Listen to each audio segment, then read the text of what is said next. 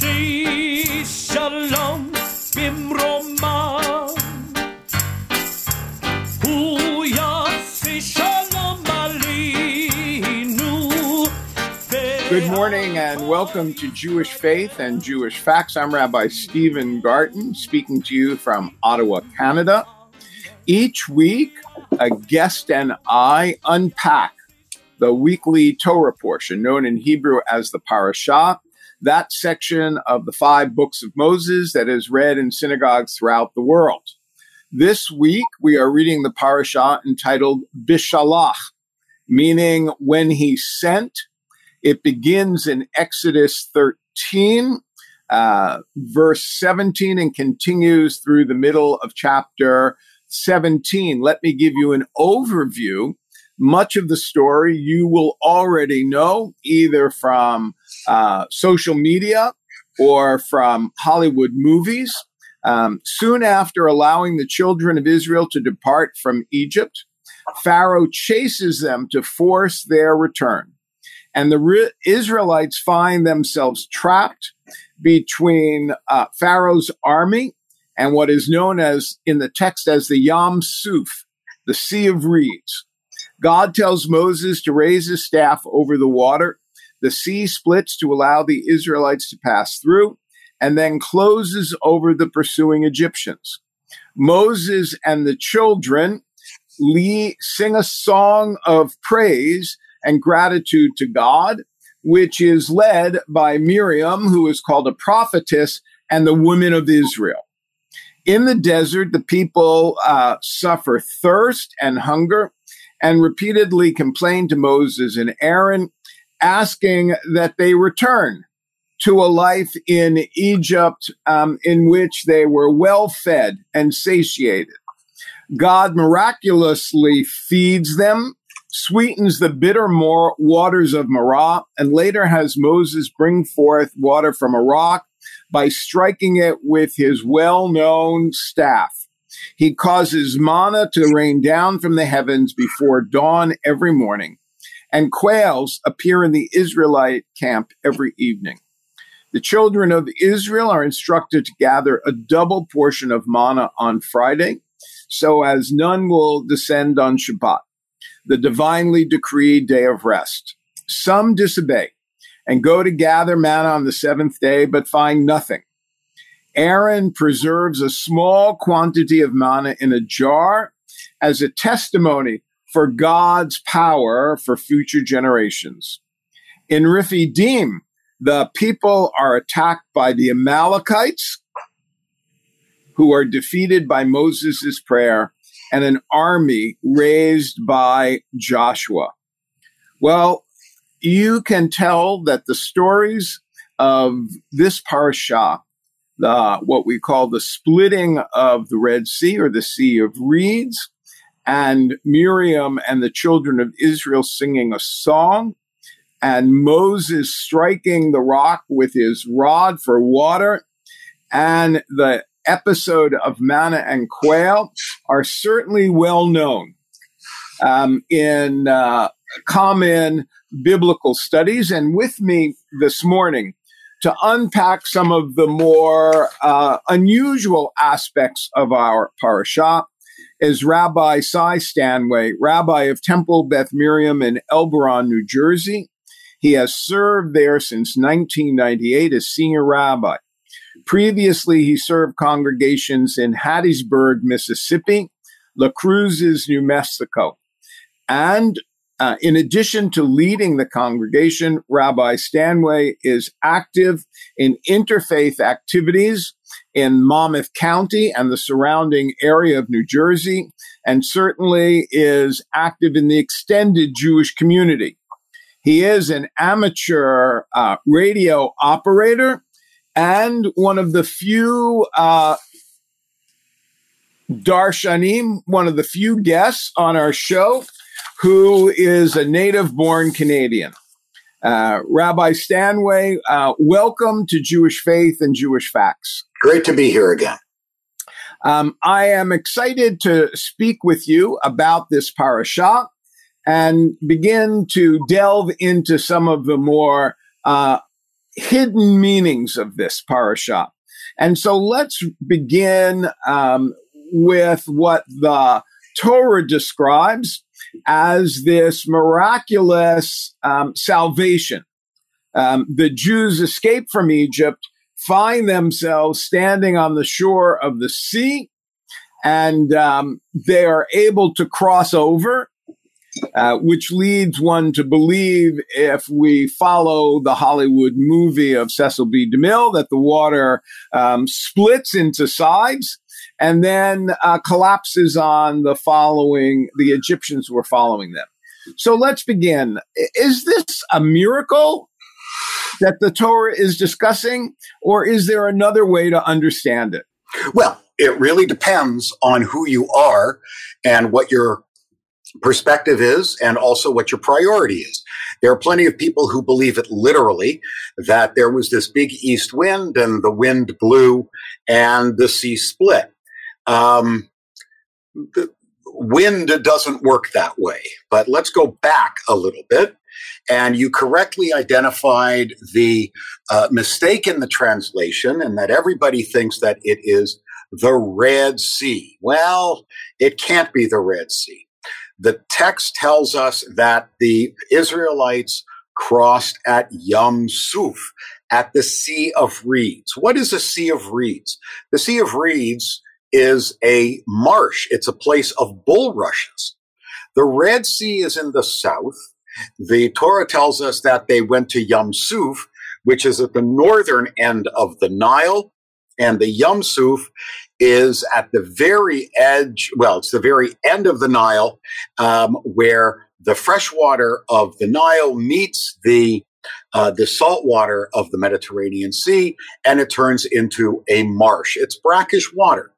But the interesting thing about it is that all the soil and sediment that comes from the Nile is dumped into the marsh, which makes the marsh extremely soft.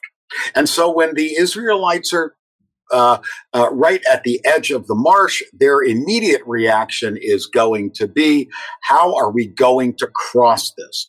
When I was a kid, we used to cross the marsh. At camp, there was a marsh or a swamp or something, and we were always terrified. What were we terrified of? We were terrified that we were going to sink into it, because it's very soft and it's squishy, and you tend to lose your boots or your shoes. So somewhere in northern Ontario, there are several pairs of my shoes that are still under the ground. So when the wind blew and created for them an opening, if you will, they crossed the Sea of Reeds. And by the time they got to the other side, they would say, this is miraculous. The wind came at exactly the right time. We got away from Pharaoh. And why did Pharaoh lose his whole army? Because they're chasing after them, probably in full armor and with a chariot, and chariots tend to sink in marshes, as do soldiers carrying all that equipment.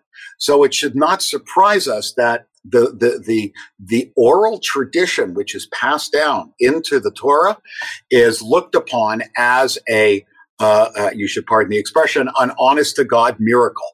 The miracle is something that you never expect it to happen, but that works in your favor. So many people will survive a tornado, for instance, and they'll be filming it, and they'll put it up on YouTube or on Facebook, and they're filming it, and the tornado goes right in front of them, and immediately afterwards, you'll hear something to the effect of, "It's a miracle we weren't killed or hurt," or something like that. And so that's the way I see the plagues, and that's the way I see this parasha. I see it as something which is interpreted as a miracle because it benefited the people who were telling the story. So when you get out of prison, and then there is a person who was able to get you out of prison, we call that person a miracle, for instance, or we call that person an angel. And it's all wrapped up in the same religious language. And I think the same thing happened here. Even if we wonderfully accept your notion that the oral tradition massaged this story in order to conform to what had preceded it, namely that in the Torah, in earlier sections of Exodus, we have the plagues that don't impact on the Israelites, which seem like miracles brought by God to afflict the Egyptians. And we have the story of Aaron's rod turning into a snake and eating the snake of Egyptian magicians. Miracles are an essential part of the narrative of the Exodus. If we, in your capacity as teacher, marginalize the notion of miracle, namely, as you said, something that is outside the norm of nature, then how do we take the totality of the redemption of the Israelites and teach it so that it has a divine capacity, a divine aspect to it? So that is, of course, a challenging question. And that's going to be the question that every person who is not a fundamentalist or a literalist is going to ultimately have to ask. And so how do we present that as rabbis? How do we present it as teachers? And I will tell you what I do, although it's not the only way to do it, especially in a liberal religious tradition such as Reform Judaism. In our theology class, there are people who are much more keen to see it as a miracle as described in the Torah. But the beauty of being in a liberal tradition is that there could be a diversity of opinions. So I don't teach this material or any material as the historical truth of what happened, any more than I teach the creation of the world, the Genesis story, right at the beginning of Genesis 1 and 2, as the way the world was created. There is, in my mind, a need for interpretation. And I think that when we are looking at the stories literally, especially the stories of Exodus or Noah or the creation of Adam and Eve or any of these other stories which have in them so-called miraculous natures, but whenever we're looking at these stories, we have to step back and we say, how can we understand it with a 21st century perspective, knowing what we know now? I am convinced that the world does not work in the same way that the book of Exodus explains it. I know that the sea does not split. And it seems to me that the text itself, we have to interpret it, because if you are looking at this literally, then you have to ask yourself the question, if the sea actually splits, the Egyptians certainly would have known that something is going on. And if most of us had seen that, we would have said, nope, we're not going in there. We are turning around. This is way out of our league. There's something else going on. And yet the Egyptians continue into the Sea of Reeds. So it's almost like the text is telling us either the Egyptians ignored it, or it didn't happen quite the way it's described. And so when you are walking in on the Rideau Canal, I don't know if you can walk on the Rideau Canal in the winter. I think they have skating there. everybody looks at the ice and says, yeah, I think we can skate on it. And you have you have an image of what's going to be happening after you put on your skates and go skate on the Rideau Canal. It's happened to me when I was growing up in Toronto. We would go down and we would go skating all the time. You have an image of what's going to happen. In the same way, the Egyptians had an image of what was going to happen when they got into the Sea of Reeds. So was their image that they too would be able to cross over, and therefore they were foolish to assume Correct. that they would have the same luxury as the Israelites. Correct. Before we leave this story, there are two aspects of it that I'm sure our listeners would be interested in your opinion. The first is a continuation of the story of the Egyptians. Why do the Egyptians have to die? Even asking that question is opening us for interpretation. And the text itself gives us the interpretation. The text itself tells us, and this is where a close reading of the text is important. Pharaoh had, up to this point, 10 plagues. At every turn, he said, well, except for the last plague, but on the first 9 plagues, he said, you're not going anywhere. On the 10th plague, he lets people out. He says, fine, you should go, get out of here. I want nothing else to do with you. And yet, once again, for the last time, he changes his mind. And the text is telling us that God gave him all of these chances. But his heart was hardened. We don't need to talk about the difficulty with the text that where God hardened the heart, because I think that's a whole other discussion. But his heart was hardened. And after the 10th plague, and he lets the Israelites go, the Egyptian army follows the Israelites and gets drowned in the sea. Why? I'm going to interrupt you and read it for our listeners. Okay. This is from Exodus 14. At the morning watch, God looked down upon the Egyptian army from a pillar of fire and cloud and threw the Egyptian army into panic. He locked the wheels of their chariots so that they moved forward with difficulty.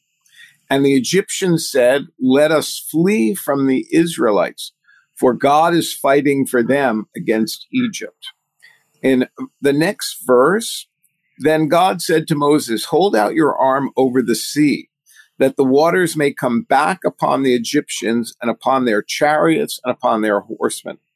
Moses held out his arm over the sea, and at daybreak, the sea returned to its normal state. Right. And the Egyptians fled at its approach. The text tells us, as I just indicated, that their wheels were locked and that it was the power of God that they saw, and the army indicates it wants to retreat, but Pharaoh urges them forward. And you were suggesting that this is the final display of God's power over Pharaoh. That is precisely the way the text wants us to see it. Remember that Pharaoh saw himself as a god. The Egyptian army was his rod, if you will.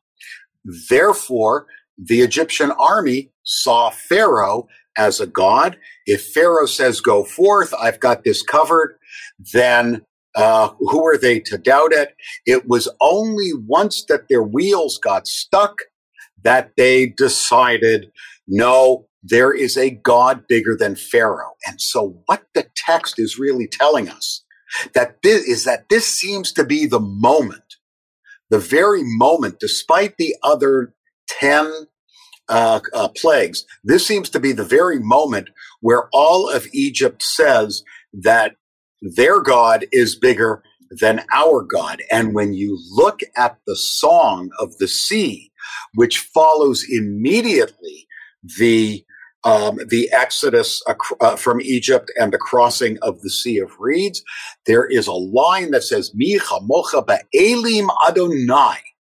And the those of you who know Hebrew will know that it says, "Who is like you, mi chamocha ba'elim Adonai? Who is like you among all the gods, O Israel?" The story that I read about the Red Sea, or the Sea of Reeds, occurs in Exodus 14. Mm-hmm. In Exodus 15, the text makes an interesting transition. Rabbi Stanway referred to the Song of the Sea, Shirat Hayam, and Exodus 15 is not written as a narrative piece of literature, but is in fact written in a poetic form. And it begins, Az Yashir Moshe Ubnei Yisrael et Hashira Azot. Then Moses and the Israelites sang the song to God. And it continues in poetic meter. And Rabbi was referring to this famous line in verse 11. Mi kamocha ba'elim Adonai, mi kamocha nadar ba'kodesh. And so the translation is, who is like you, God, among the celestials, meaning other gods?